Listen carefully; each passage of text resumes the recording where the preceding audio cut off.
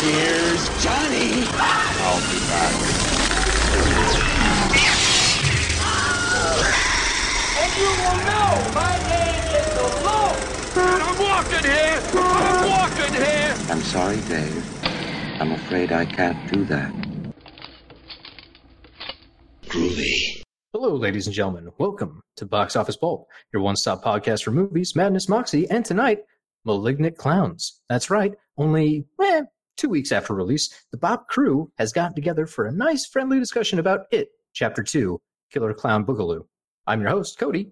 Joining me today, all the way from the eternal darkness of Tadash space, is my co-host, Mike. Say hi, Mike. Beep, beep. Beep, beep. There, we've matched the total of beep beeps from the It series. I'm mad about it, honestly. I was mad about it with the first one, and I'm mad about it now. We got, was there two We got instances? Yeah. We got one in the first one, and we got one here. And then they say it like it's still a big deal. It's like, no, it's only a big deal because of the book and the miniseries. You haven't said it enough. That's true. They didn't bake it into the show enough where people understand the beep beep thing. Real missed opportunity. We did get Jessica Chastain saying beep beep Richie, though, which I think is kind of worth it. That is nice. I imagine like when they do a super duper cut of it, that'll be like one of the 9 extra hours they film will be just people saying beep beep Richie. I hope so. I would not be surprised. I want that and turtles. You gotta give me my beep and turtles. More turtles. I'm still very sad. There was a turtle deleted scene. All right, More so turtles. that's jumping into the thick of things. I want to let's circle back here. I think both of us have the same complaints about this movie, but we've kind of trended, I think, in different directions in regard to our overall feelings of the film. Like, if someone asked me what I think about It Chapter 2, I would say I enjoyed it. And then I'd probably complain for like a half hour if they let me. And after a week of sitting on it, though, like I realized that's a lot of complaining. It's kind of soured me on it. It's definitely still a movie I'm going to own. It's one I'm going to watch. You know, if I watch It Chapter 1, I'm not going to pretend It Chapter 2 doesn't exist. But it's not grown on me as I've sat down to think about it over like the last 10, 11 days or whatever it's been. Whereas I feel like you, when you talk about it, seem like it's settled a little more for you and you're more appreciative of it. A little bit. It's settled a little bit, I would say. I am still kind of in your camp, though, where I was hoping it would grow on me a little bit more. I think I do need to see it again. Because it's so long that it's hard. I think it's difficult to just kind of let it percolate in your head, just due to its sheer length and the amount of shit going on. But I agree the length is a problem, but I think the structure accents how bad the length is. Yes. Because if you go to something like Once Upon a Time in Hollywood, also a very long movie, but that one flies by. I mean, those two movies probably have very, very, very similar run times, but if someone asked me to guess the number of minutes in both movies, you know, I wouldn't be able to tell them similar answers for both.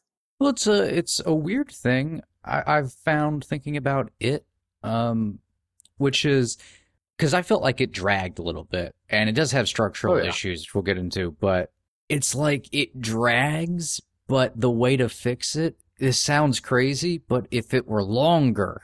I understand what you're saying. If they ever do the supercut of it and they work in more of the flashback structure and vary up how the movie is built, I honestly do think it would go faster. Like they could put an extra 40 minutes into this movie and it would seem somehow like they shaved 40 off. Yeah, it's the structure of it that gives it that drag throughout the middle. I mean, I super like the opening, I super like the ending, but just that middle part, there's nothing really necessarily wrong with what's going on. It's just structured poorly for me. I don't want to come across like we're going to shit on the movie or anything.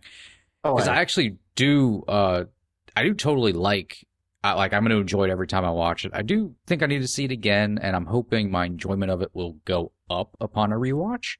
But and more than anything, I'm impressed they stuck the landing of It Part 2. Because they're not exactly starting from, you know, the best baseline. So the fact they fixed what they're able to fix to me is still kind of a miracle, but... Well, it's been said before, but when you look at the two timelines in it, the kids' timeline has always been the more interesting half of the book. Yeah. Like, the kids just... They have more stuff to do, it feels like. They're more relatable, they're more interesting. and the adults kind of get shafted. They just have to return and clean things up, and it feels like a retread of what the kids were going through the first time. So it's unfortunate. It Chapter 2 is kind of like, oh, fuck. Because they split up. They did all the kid stuff first. They really have to be smart and creative with how they do the second film to keep us engaged. And they more or less stick the landing. They stumble a little bit. Yeah. They stumble. In some respects, they did a pretty good job of altering things and changing things up. And it's definitely the best version of the adult stuff from It. For sure. I definitely like this version of It more than the old 90s miniseries version of It. Oh, yeah. So, I've got a lot of issues I want to talk through here, but maybe let's start with some positive stuff. Let's go down that route first, and then end the episode on a downer. We'll just go downhill the entirety of the episode. That's what people like, right? Good. It's like the opposite of the movie, really. Yes. So I would say for positive stuff, I like the finality of the ending. We get to the end of It Chapter 2, and there's not like a big question mark. There's not like a tease for It Chapter 3 or Pennywise laughing in a sewer. There's no like red balloon that pops up out of nowhere to hint that there's a third coming. We very well could get a third or a prequel or something, but the movie itself just seems to say, hey, this is it. It's done. It's a complete story. And I like that. For what's a mega franchise, for them to just say, no, don't worry. We're not milking this. This is over. Feels very good. Yeah, I like the sense of finality to it. Really, the last few scenes, after some stuff maybe soured me earlier, stuff we already mentioned, I really left the theater pretty happy due to the ending. Like it really wraps up everything. It closes the book very nicely. You like where the characters end up, the ones who were still alive. I think the alteration of Stan was a really nice touch to throw in there at the end. I don't know. That one didn't sit great with me. Why not? Well, I mean, one, the movie is already so long. For them to all of a sudden have a flashback scene where like, hey, surprise, Stan has a secret heroic moment after all. It felt just like a kind of a weird way to drag things out a little more. It's like a Return of the King ending where it's like, okay, we've wrapped up things like 8 times. Why are they still stuffing stuff in here? I don't know. It was like 30 seconds of dialogue over top of a already existing montage of what the characters are doing. Didn't really add any more time. They do have to interrupt it with a phone call to be like, did you get the letter? Go ahead and read it. And on top of that, too, it was just continuity-wise, it's confusing to me because Stan gets the phone call. It's like, hey, you got to come back to Derry. We cut to him having committed suicide. We don't really know how much time passed, but it's implied that during this time, he went up, wrote the note, somehow found all of the losers' addresses, and then mailed these letters, and then killed himself. Whereas everyone else, like the same day they got the call, like within hours, they all drove into Derry. It's a little sketchy thing. It's not that big a deal, but it just feels weird to me. Like, this seems like it should have been a deleted scene that they're like, fuck it, just slap it on there. Why not? Can't say I agree. Well, this podcast is over. Goodbye. I like the alteration of Stan's suicide not just being a coward's way out, as it was in the book and the miniseries and all that, actually having a point that's created the ability for them to actually defeat Pennywise by him making some kind of personal sacrifice. It's both dark, but in a Stephen King sort of way, particularly a very It sort of way, I think, which kind of has its own tone. I think it would have resonated for me a little more if maybe that information was introduced into the core plot earlier. Like having it be a coda just doesn't seem right. I'll have to agree to disagree on that one. It's just a nice note to go out on. Moving back into things I did actually like, Bill Hader and James Ransome, both absolutely phenomenal in their roles as the older Richie and older Eddie. They managed to steal basically every scene they're in, making characters that could easily just kind of be side guys feel like, oh, this is their movie, and everyone else is just kind of hanging around the scenes. Ranson in particular has been very overlooked, I've found. Mainly because Hader's so good. Yeah. Well, Hader gets the big emotional scene. Yeah. Oh, yeah. Hader gets the big emotional scene at the end when they're all in the lake. And I think that makes you forget about Ranson quite a bit. Like, essentially, he gets the last laugh, or in this case, the last tear. So Hader leaves a bigger impression in my mind. But both of them are just absolutely knocking it out of the park. Oh, Ranson's ability to replicate that performance pitch perfectly is scary. I'll always remember him as Deputy So-and-so. But hey, this is a pretty good follow-up. The Paul Bunyan scare is one I didn't think was ever going to work off the page. So that was impressive to me. I think that actually worked pretty good, even though it was just a big old CGI statue. The design of it was pretty spooky. So yeah, I wasn't expecting them to go for it. I think that might be why it's so effective, is it's so surprising. Well, like he's in the middle of daylight, there's people around, all of a sudden the Paul Bunyan statue is trying to murder him. Like, oh, okay, we're going that route. Neat. And there's no scare like it anywhere else in these two movies, so I think that's what really makes it work. Mm-hmm. Is it's so different. It's not the same thing you've seen so far. Well, it's one of those where it's like, oh boy, if someone told you, okay, they're going to take a statue of Paul Bunyan and have him chase a guy around a park in the middle of the day, you go, maybe Stephen King can work that situation out, but I have no idea how a movie version is going to make that even seem somewhat serious. It's very Hedge Maze from Shining. Well, my hats are off to him. They managed to pull off something I just assumed was going to be written off. Pennywise also gets to say Street Fighter in that scene, and that's exciting. That's what we're all here for. Pennywise knows what Street Fighter is. I'm very tickled by that. He's got to know about some of these things. Hey, he knows about clowns, so he's keeping up. I was going to say, Pennywise needs to have some amount of knowledge of pop culture. But I guess going to Pennywise here, when Skarsgård is allowed to do his Pennywise shtick, it's really great. The scene where he lures in the little girl with a birthmark and then kills her underneath the bleachers, that worked phenomenally well for me. Like, that's just an extra spooky, tense scene. Oh, yeah. And it's kind of a bummer we don't get more stuff like that. I mean, this one's already kind of egregious because it doesn't really connect nicely to what the losers are going through. It's just showing what's going on in Derry, essentially. Yeah. And it's kind of an excuse for just to have Pennywise, which is fine, Right. I mean, I'd be mad if we saw It Chapter 2 and there was like 2 minutes of Pennywise. So if they got to put those kind of things in the bulk as a presence up, go ahead. Which, I mean, if they were being book accurate, no Pennywise, just nothing. None at all. And he's very chatty in this movie, too, which I liked. I would have liked more Pennywise if they were able to work him in there. But, honestly, he's in there pretty much about the same amount he was in the first one. Right. And they found ways to get him in there, like the carnival scene. Which, actually, the carnival scene, I like quite a bit, too. Although it does have that head-scratcher where the kid dies in front of Bill, and you're like, was that a real kid, or was Pennywise just fucking with them? The tongue is the only part that got me. The big old licky tongue.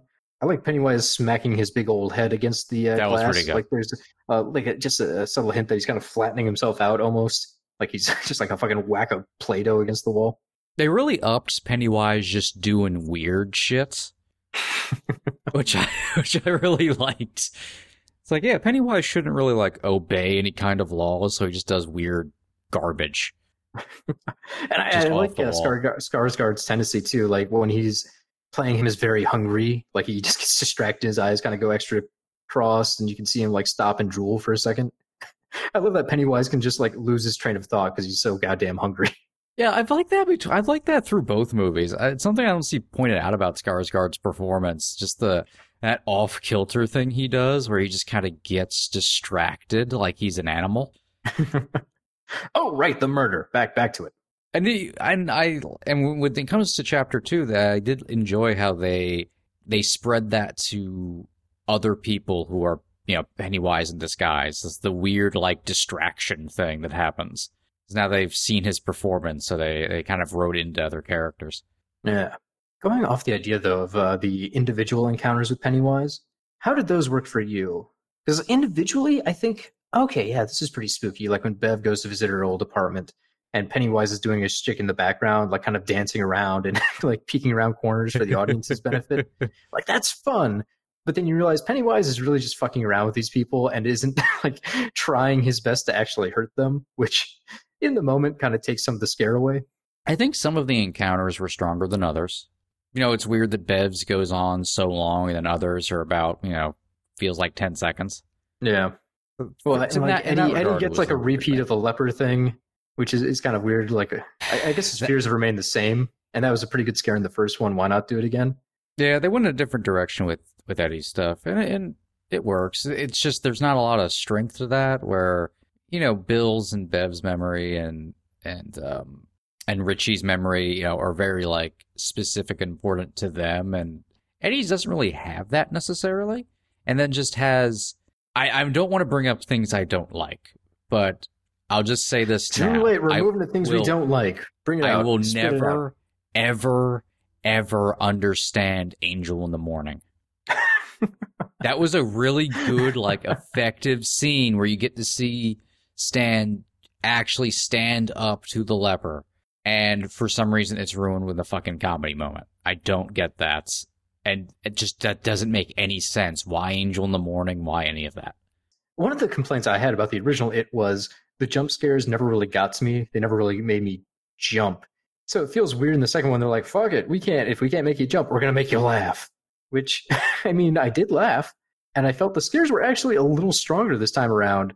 Maybe it's because they threw me off guard with the laugh, so I didn't know exactly what to expect, if it was going to be an undercut or if it was going to be the actual scary punch. But it's a weird mix. It really is. But I guess, thinking about it, they knew It Chapter 2 was going to be a success. There was no way the movie was not going to make money.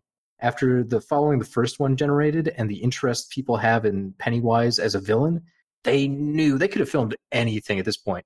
So I can understand them going, hey, let's get a little weird. It can't hurt us much. And in a lot of respects, it works. The comedy's overdone. We'll get into that more later, probably. But them going kind of weird and off the wall with stuff because they kind of have the license to really works to the film's benefit, I think. I heard it described, and I totally agree that it's an adventure horror movie. Like, way more than the first one. Like, this is an adventure horror film. It's going more for that than replicating the tone of part one, which I actually think is a pretty good way to go for the adult segment of it, since, I mean, there's some deeper stuff in there that I feel like is either on the cutting room floor or was for some reason left out from the book. It's more of a sojourn for the characters. And some of it's still in there. There's some really deep stuff, but not touched on, I think, as strongly as it should have. So in that regard, maybe it leaned a little bit too far into adventure. But it's still pretty fucking cool that It Chapter 2 is kind of an adventure movie. Well, I suppose, with the kids, the idea is it goes after children because their fears are very pure and direct and easy to exploit. This kid's afraid of clowns. Throw a clown at him. Whereas now we have adult characters, and sure, they might be afraid of, like, spiders, but they're probably also afraid of not making their mortgage payment or their wife leaving them, or really hard concepts for an evil murder clown from the multiverse to express.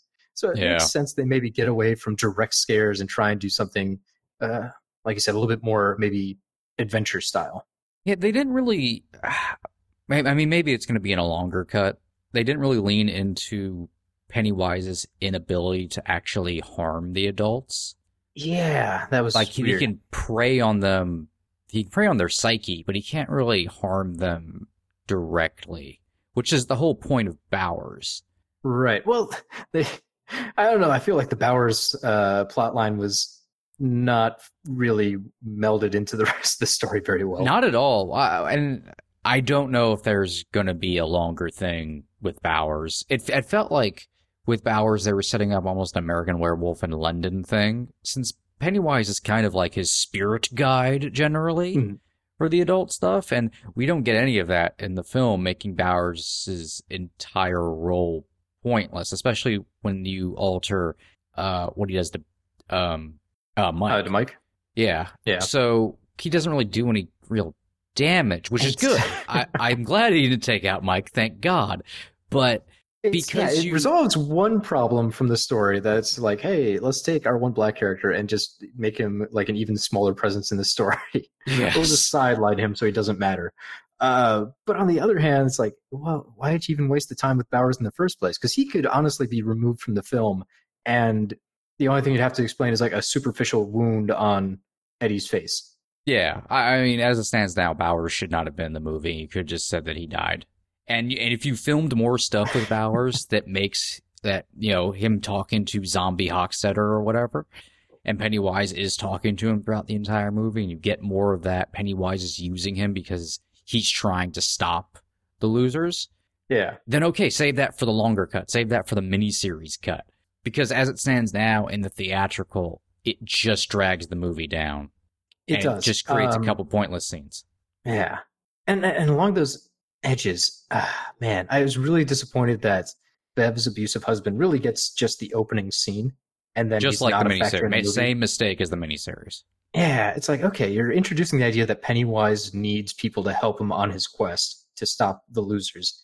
This is a really great moment. Like, Bev can directly confront abuse, which is really a main plot of the series. Like, people have abuse, and then they have to deal with the fallout of ignoring it for the rest of their lives and return to the root of the problem. It's right there. Her abuser like could have gone into the sewers with her, and she would have had a moment to stand out and really prove herself. I feel like they really shortchanged some of the characters in this film. Like, Bev doesn't get a lot of times to shine in this film, and having her stop her abusive husband in the sewer would have been just a really big moment. Yeah, like I said, it has the same problem the miniseries, where Bev's arc is done in her introductory scene. That's it. She left home. She got away from abuse. There's a lot of stuff about like those themes you talked about. They get lost and muddled throughout the movie, and I don't know if it's just due to editing or what the hell's going on, but it just seems like such a missed opportunity where it doesn't follow through completely with that stuff. It mostly does with Bill, and the addition to Richie's character, I think, creates a good bookend between the opening and the end. Very much so. It's one of my favorite changes. But then there is stuff like Bev's, which has a touch of these themes and going home and dealing with stuff, and with her Bev flashback. and Bill, honestly, Bev and Bill both feel like, okay, so their main thing is Bill has to admit, like, hey, I love you. And Bev's thing is she has to hear that. That's it. Like, it's like, man, that's really simple. That's like... Oh, you mean Ben? Oh, shit. Yeah. Sorry. Yeah. Too many B's. Ben's role we've got really Bill felt haters. We've got Ben's. We've got there's so many Bills. goddamn names. Yeah, Ben's role really felt shortchanged in that regard. Granted, he was built up a lot in the first film, so I guess it's just, you know. Well, that's muddled too. It's so frustrating because in the first film, they essentially take Mike's role and they switch around. Like, okay, well, he can be the historian, and then when they get to the second one, they do a soft reboot. Like, oh no, he was always into architecture, and Mike was the one who's into history now. It's like, God damn it, guys, why didn't you get that right the first time? So some of the character motivations are just like a little floppy, and it's weird. It's frustrating. Especially, I don't know, when you read the book, how would you say the character breakdowns worked? Because for me, it seemed like Bill was pretty much, he's the POV character in my mind. He's the main dude. But there's a lot of focus on Ben in especially the adult section. So it feels kind of like, hey, this is his time to shine. Whereas in the movie, I don't quite get that. Bill doesn't get a lot of chances to lead the losers since they're all on solo quests. Yeah, I mean, I did enjoy Bill going off kind of like half-cocked and stuff, which is Pennywise kind of preying on him to try to separate him. Once again, there needed to be more. You don't get the sense of what Pennywise's plan is with the losers of trying to defeat them. You don't get the sense Pennywise is trying to actively defeat them because he knows what they're capable of if they're together. Which is the whole point of them losing their memory, and the whole point of what happens to them in the outside world is actually Pennywise's influence. And since that's kind of lost further. Yeah, and it's just lost. It's just unfortunate. Well, at the start of the movie, we have like the writing on the bridge, like "Come home."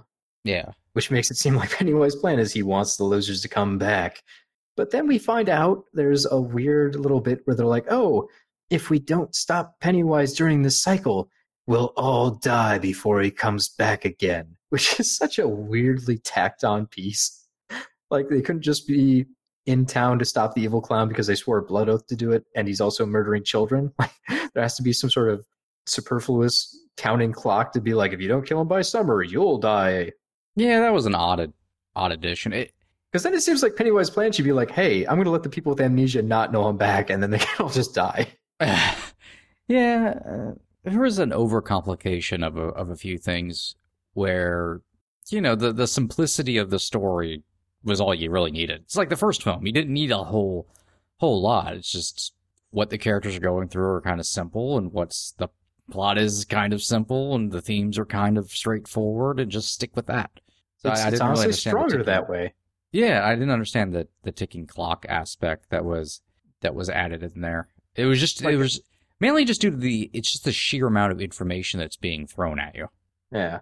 Well, and in my mind, if the losers are there and they look at the situation like, hey, I really don't want to be murdered by a clown in the sewer, let's just leave. They have to think of reasons to keep them there that aren't just like a wishy-washy, you'll probably die if you leave. Like, I like the idea that gives Bill a chance to be like, okay, I'm going to be the leader here. I'm going to get everyone to stay behind. Or Mike gets to step up and be like, no, I brought you here for a reason. Please listen to me. Please help.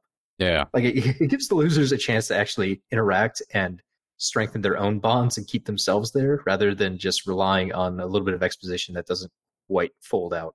Yeah, so too much time ends up being. I mean, it's always the problem with the adult stuff. And it is too much time is eaten up by the character just want to leave, and they keep King keeps needing to find reasons for them not to immediately leave because they all want to leave, and it's like just it's a fake story. Yeah, well, it's unfortunate because I mean, in a typical kind of monster movie, the characters are isolated, so they can't just leave. You could put in something like Evil Dead, where the only bridge out of town is washed away in a flood. Guess you're stuck in the haunted house. Here, they're in the middle of small town America. It's like if you want to leave, you can call up an Uber. There's a plane if you want to drive for like an hour. You're fine. So I understand it's a lot harder scenario to grapple with. Interesting. Yeah. I just realized this though too. So this movie is set in 2016. Like just a couple of years in the past. It's not like current day. Yeah, same year the first one came out. Yeah, but the impressive thing is I just realized, this is a movie where like all the characters have cell phones, and yet that technology wasn't like a major factor, and they didn't have to do any like super convoluted way of stripping it from the movie. I did like that, yeah. It's amazing what you can get away with if you just don't feel like you need to address it. Because there's really no like, what's Pennywise going to do? Like, don't call the police. Like, other than them just calling each other, that's about it. Yeah, like they just didn't waste time on explaining the fact that phones are kind of useless here, which is really nice. Normally you have to be like, okay, here's a 2-minute scene where the villain collects like every cell phone in town and then smashes it, or they realize evil magic has disrupted the 4G connection. Magic. That was nice. Okay, that's my appreciation list. That was a nice touch on making a modern horror movie that doesn't feel like they're bending around technology. Oh, yeah, there's a lot of very smart choices this movie makes. Just, occasionally some dumb ones, too, that are confusing. Yeah. So when the losers were collecting their tokens, this might just be me. Maybe I'm slow on the updraw here. But I got very confused because I'm like, wait, some of the characters didn't grab tokens, and then had to wait for them to like explain what their token was before I realized like, oh, it was the coin from the arcade. That was the token. Like in the moment, I didn't realize what they were grabbing was actually important to them. Like sometimes it makes sense. Bev's like, the postcard that I found under the floorboards. Yes, that's important. That's the token. And then like the asthma inhaler was like, that was the token? Okay. Some were a little murky. I mean, the mythology of it has never made that much sense. Yeah. Well, I mean, in this movie's fiction, Mike basically made up the ritual to try and like get everyone into it. So having stuff to sacrifice is more just like a cosmetic deal. They could have honestly grabbed anything. There was no right proper token to throw in there. They just had to believe in it. So I guess that kind of goes with them like randomly having some items that are very personal and some items that are just a bunch of bullshit. Yeah. Well, and that's something that, in the first film, you have the moment where Mike realizes the gun they used against Pennywise, the air gun, wasn't loaded whenever Bill used it, but it still hurt Pennywise because Bill was under the impression that it was loaded. Mm-hmm. And such a small moment is obviously setting up stuff for part 2. And that moment clearly is something that's fueling Mike's thought process of a lot of stuff, but he still never really... There's still a lot of dancing around, and it feels kind of lost and not really tagged up on. Yeah. They only push it basically during the final confrontation. Yeah. Like when they hand Eddie the spear and like, it'll hurt him if you believe it'll kill him.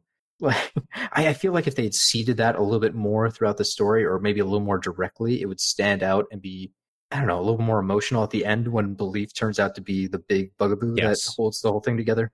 Yes. And you have Mike there, like that moment in the first film setting up him kind of being the one who pushes that forward, and it's not really there and not really through Mike. So it still feels about on par from the original story, where they kind of just stumble upon it in like the very end.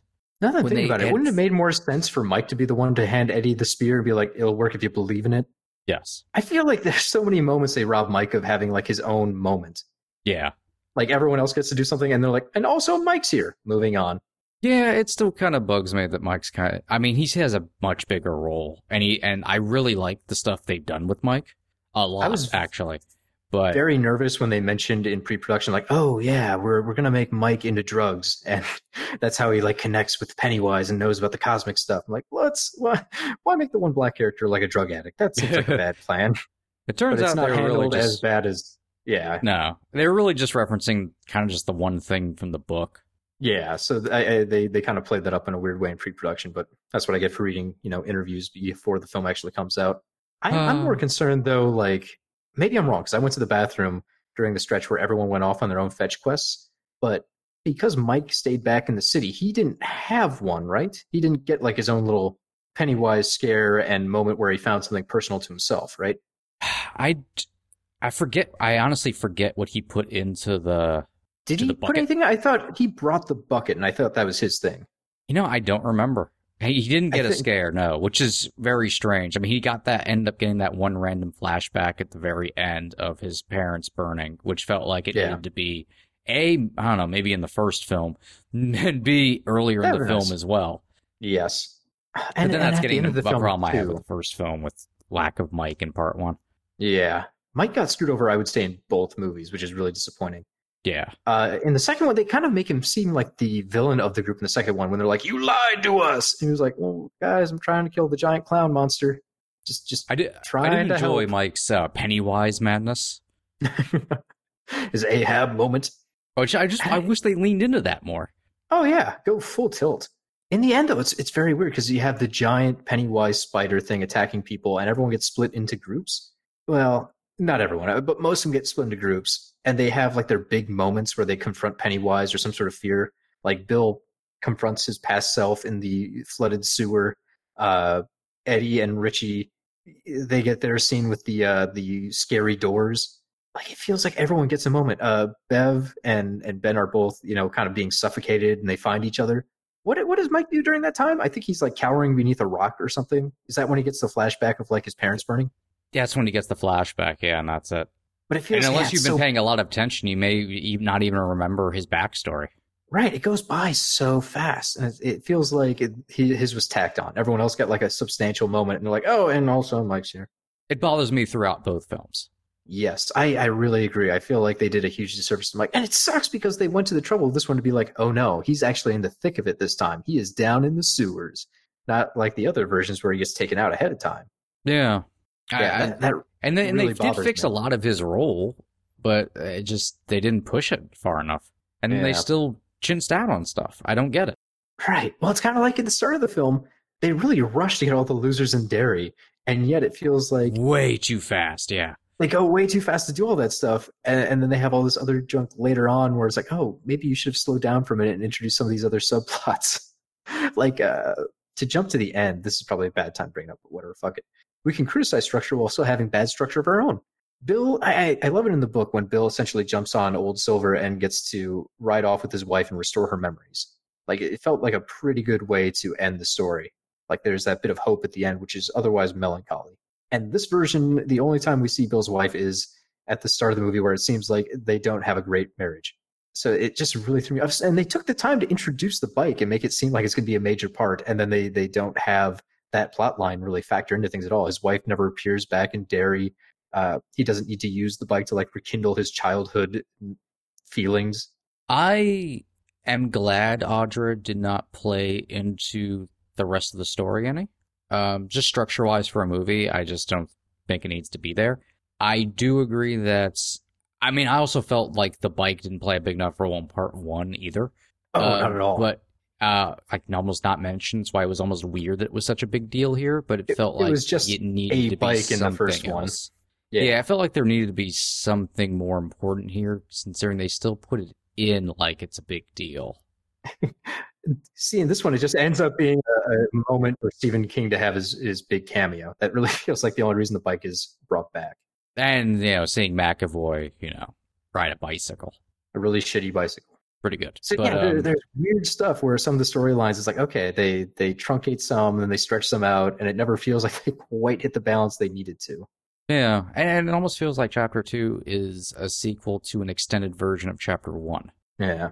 Plus, I mean, I think my big issue here too is I was hoping, since I knew this was going to be a success, they would go hog wild on the cosmic stuff. Yes, and in the end, they do to a degree, but I mean, we get the Deadlights. Oh yeah, I would have loved it. I mean, they don't even really bring up the turtle stuff at all, which I understand that's going to be a hard sell. And I imagine everyone who's read it gets to the part where they start introducing turtles that vomit cosmoses, and they just kind of put the book down for a minute and go, "Whoa, what did I stumble into? It's a bit much. What happened?" Because it feels like it's from a totally different book, but cocaine will do that. Yeah, it's an essential piece of Stephen King, and it's very odd to kind of boil this one down to, hey, a meteorite landed and there was an evil essence inside of it. Whatever. Here's some mystical evil lights it's powered by. I would love it if they kind of broadened it out more and they're like, no, there's also giant forces of good and vomiting turtles, and the universe is being formed by weird space creatures. Yeah, I'm glad that they went cosmic with it to a degree. You know, they didn't include the meteor. They referenced some other stuff. And just the fact the ritual's there at all. But I understand maybe not wanting to go full on turtle with it, that there is that deleted scene they reference, but just referencing there's other forces and other forces that are on the loser's side.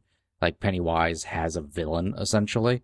That's working for the losers and against Pennywise. There's some other cosmic forces that just things are bigger than everybody. Mm-hmm. And it makes Pennywise scarier that he's not just this evil entity. It's this ancient cosmic thing beyond, understanding. I would have liked to see more Leland. Yeah, we do get half and half. We get, Pennywise being there for thousands and thousands of years. But in the end, he's like, I'm the eater of worlds. Well, okay, you maybe ate like 30 children that we're aware of. I did really enjoy that animated flashback to him just being various monsters throughout history. Essentially just being the Wendigo. But yeah, a lot of that stuff wasn't too clear. I did enjoy how cosmic the lair was. And I appreciate the deadlights being used when Richie basically looks at them for a second and just completely collapses. One, that is just an amazing physical performance by Hader. Yes. He just goes so slack. It feels like someone just, snapped his spinal column. It's also, it feels like it's something out of a European horror film, too. Yeah, it's very unusual. It's different from what we got the rest of the time. But again, it's kind of played as a laugh, too, which is weird. Well, that's unfortunate about most of those kind of moments, is it ends up being played as a misplaced laugh. Yeah. And intentionally so, too. It's not like it's unintentionally funny. The movie's filled with stupidly placed intentional laughs. Yeah, I would say the worst one, though, in my mind, the very worst one like that is when Eddie is killed. Like the lead up to him just standing around going, hey, I got him. I think he's dead. He's dead. And the very obvious, like his back is turned to the monster. Long time of him just repeating that he got the monster. Like, he's going to get hit. So it's played up like, the standard kind of punchline in a horror comedy. You know what's weird is, of all the places of that bother me, not at all. Mainly because I forgot Eddie dies.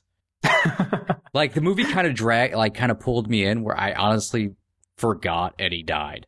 Especially because after things didn't follow through with Mike, it just kind of fell out of my head. For me, it's they're making it so obvious. It's been done in a million other horror movies where like the character goes, I think I got him, and then you can see the monster moving in the background.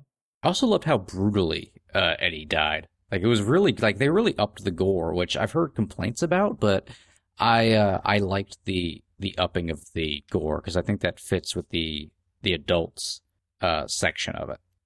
Although I am sad, I saw a piece of I think it might have been concept art, maybe it was just fan art of Pennywise a little bit more spidery, and he's drawing Eddie up essentially with the deadlights, and his face is splitting in half a little bit. Two big jaws, like sideways jaws, and all the losers are just kind of cowering on the other side of the cavern. And it's like, oh, that would have been a fucked up way for the character to go. Like, Pennywise essentially hoovers him up like an alien beam, and then just bites him in half. That would have been cool. It would have been neat, although it cuts away from what I think they're trying to do of extending his death a little bit just to make it harder for Richie. Yeah. Yeah, you kind of that's kind of a like you win a visual, but you lose some emotion. Yeah. So it might have been cheap to just kind of scare people and have that sudden big cosmic scare, but I don't know. I would have liked to see it actually executed.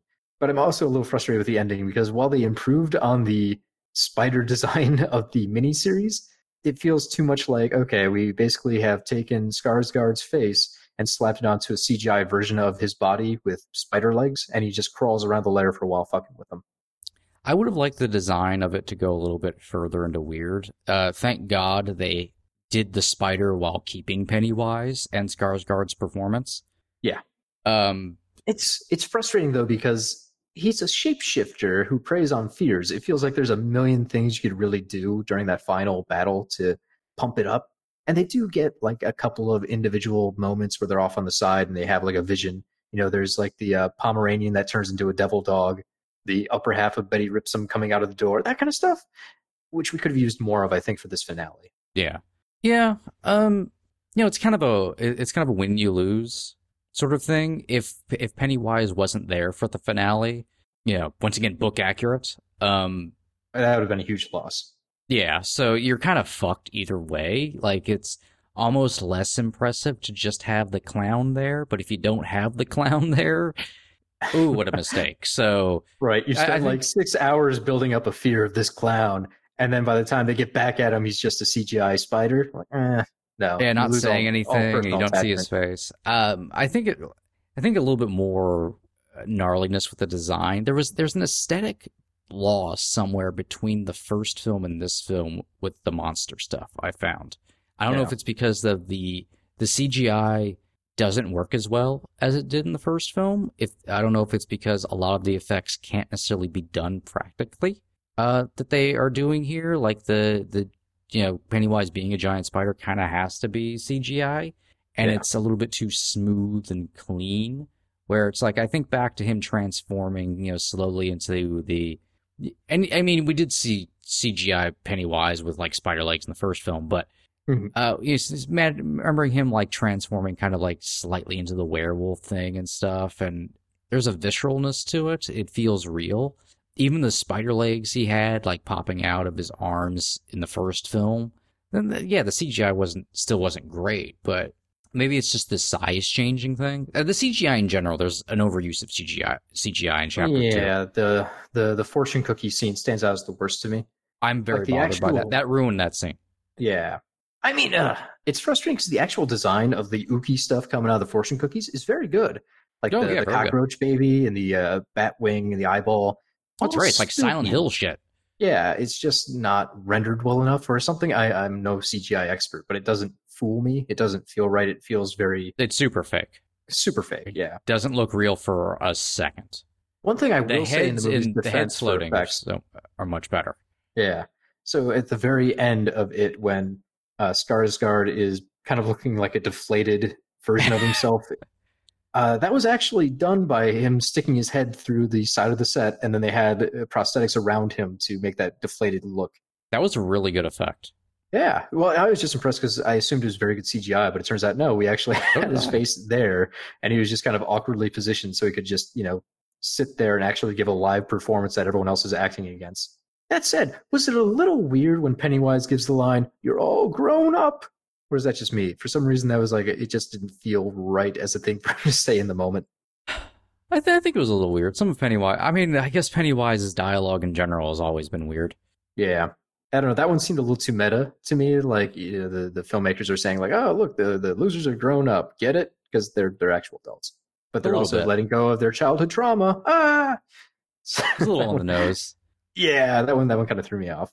So and they have been very conversational that entire third act, so. Yeah.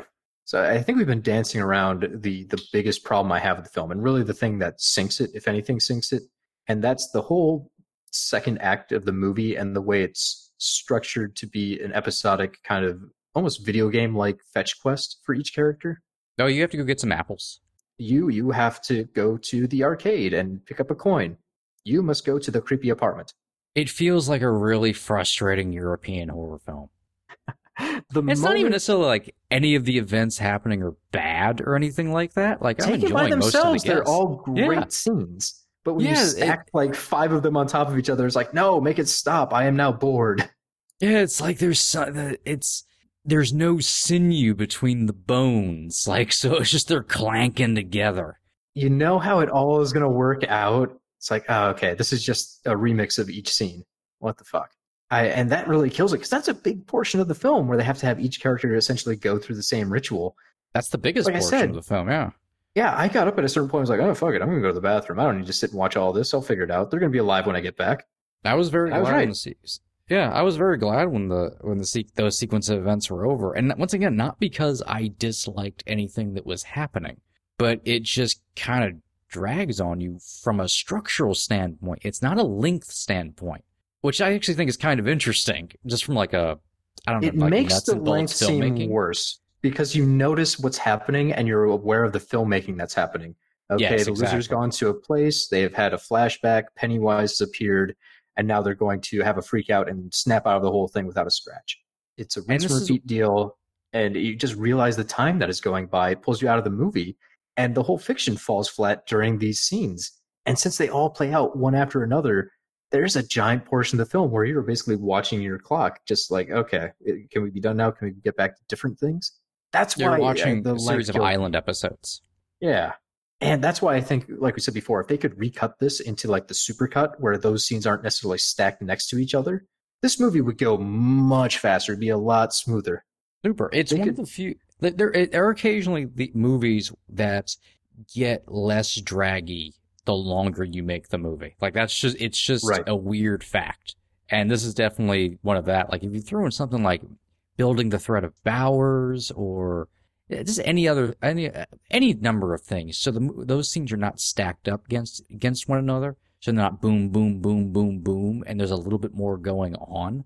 The fact that Derry itself even feels empty while these scenes are going on is a little weird. Like for sure, there's just something off about them where it feels like they're the bare minimum of what needs to be on screen for the story to work, and they're just one after another to get the plot going forward. Right. It makes the scenes feel like an obligation to the story rather than like something a person would actually want to watch. Definitely. And boy, it's so frustrating because that destroys the movie in my mind. If you don't have that big middle section set up that way, this is a much more enjoyable film. Also, it robs the losers from spending time with each other. I remember in the theater when it said like, oh no, you all have to go alone to do this. Like I like threw up my hands in the theater. I was like, what the fuck? I think Richie also says the same thing. Like, isn't it the worst idea in the world for us to all split up, guys? And then they all split up because it's one of those moments where it's like, God damn it, guys, really? They all have to split up. They can't like try and take this on together. Well, that's where I would have liked to have seen a little more exposition about that kind of stuff, especially from Mike, or you get more of a sense of like what's going on spiritually with the story. Yeah, dive into the mystic side. You don't have to give us the cosmic so much, but get into that side, the spiritual. Yeah, because that's why that, like them separating and all those sequence of events are so important, is the spiritual side.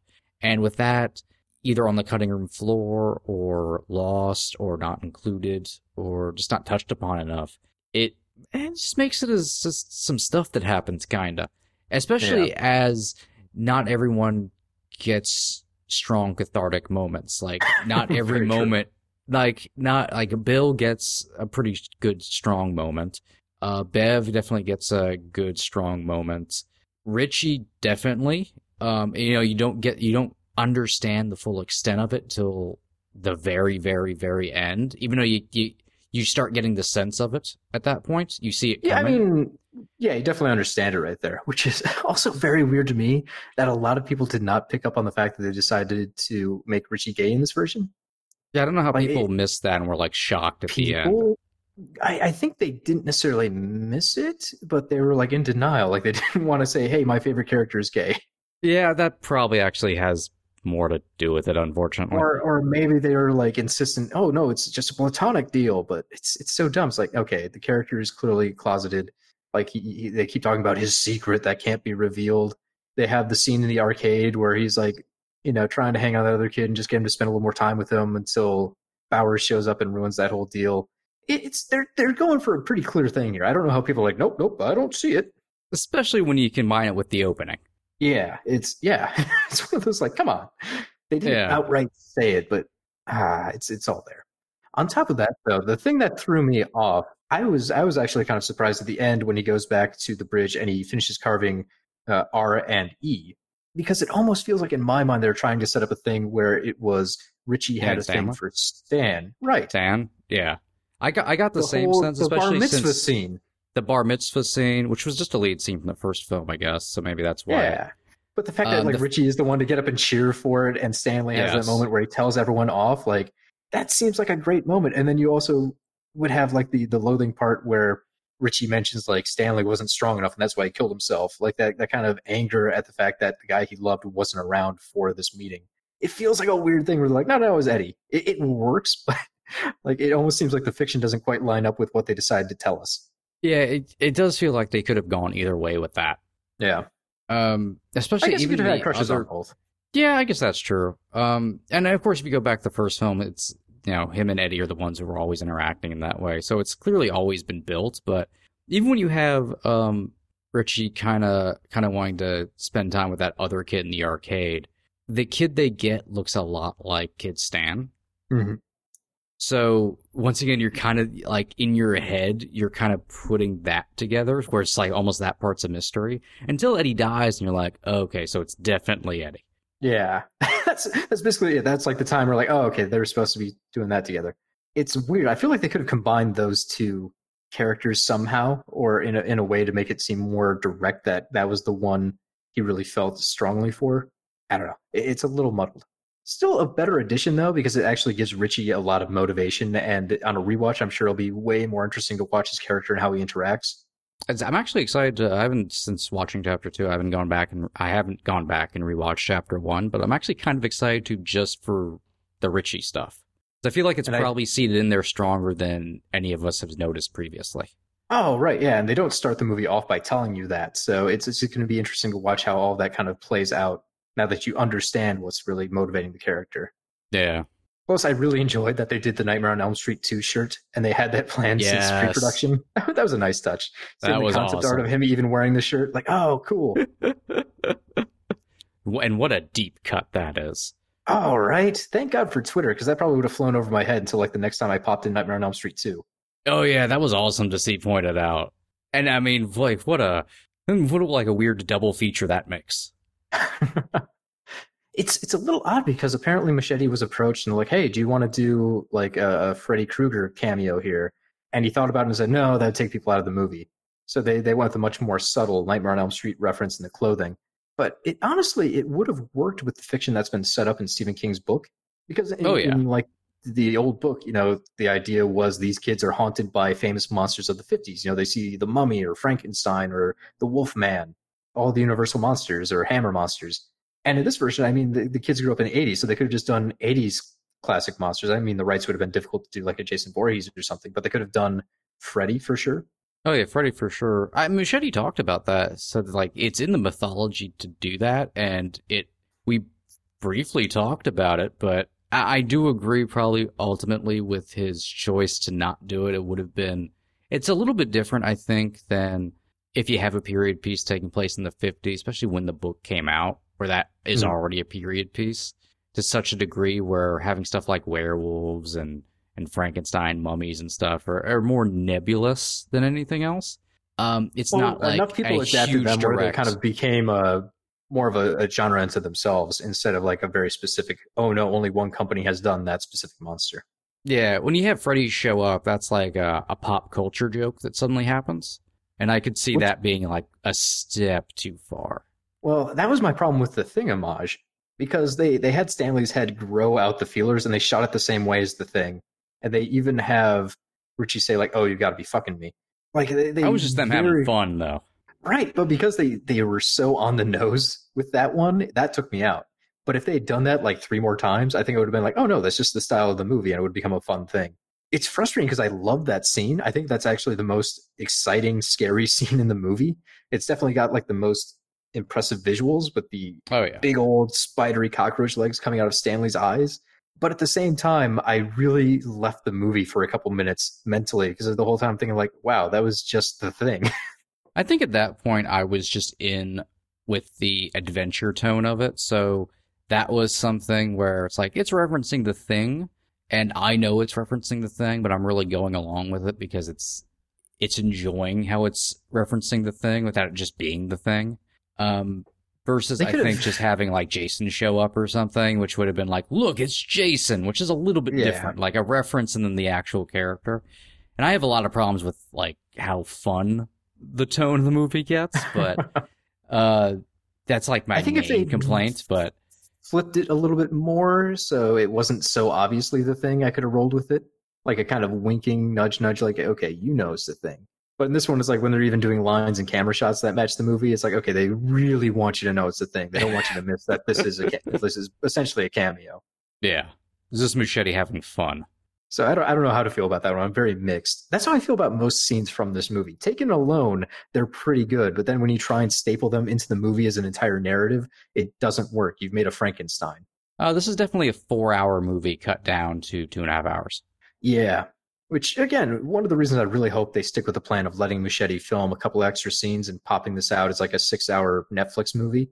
Yeah, same. Miniseries. I'd be all about that. I honestly think this would work better. And I'd be curious to see if he takes it further and like completely changes the structure of the two into one solid story where you're actually flashing back and whatnot. I thought he'd done an interview and mentioned that he wanted to restructure the film so it fit more like the book's narrative. I'd be very curious. So it wouldn't just be like he stapled a few things on. Like you'd actually basically remix the movie so it'd be as close as you could get it to the book without, being 10 hours long. Yeah. I would like to actually see that.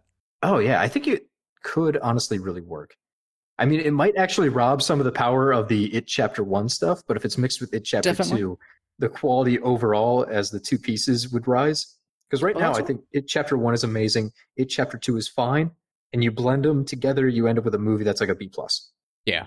That's why I hope we get the best of both worlds. We get like a director's cut of Chapter 1, we get a director's cut of Chapter 2, and then we get like the Ultimates miniseries. Just keep pumping them out.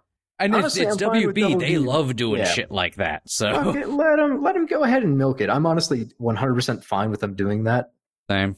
I mean, there's worse out there. It's kind of like I just spent a bunch of money to get Suspiria, the original one, on Blu-ray in a steelbook, and then like 3 months later, they're like, "Hey, by the way, we're pushing that out in a 4K edition, suckers."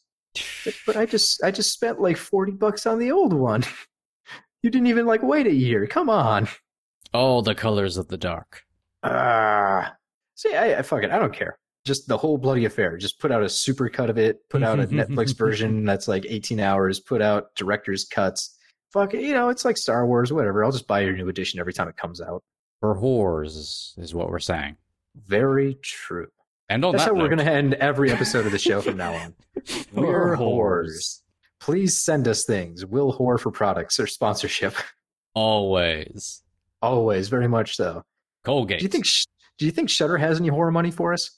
I feel like they're a small thing, but I would spend all day telling people about what a great service Shudder is. Shudder is so good.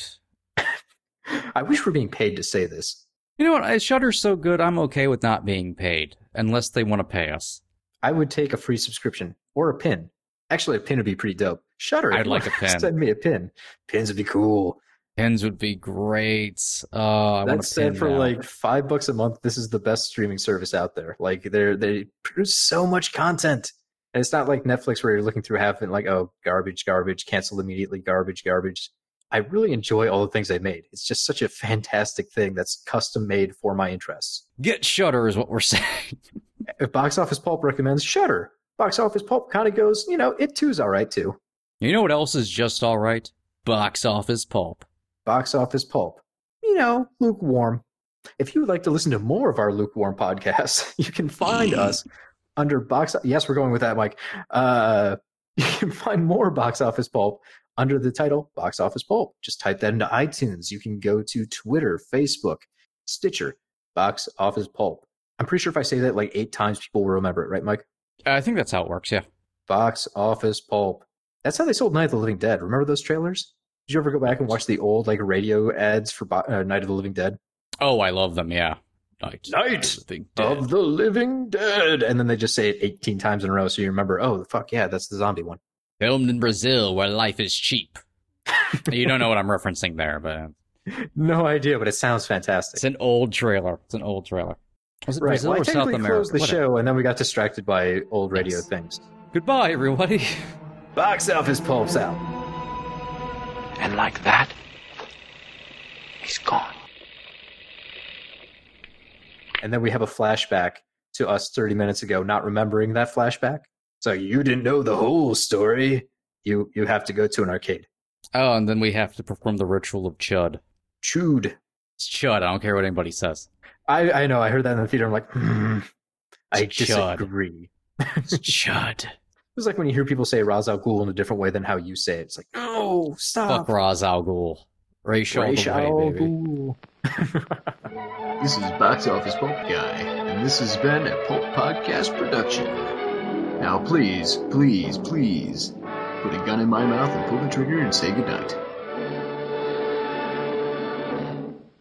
And now, on with the show.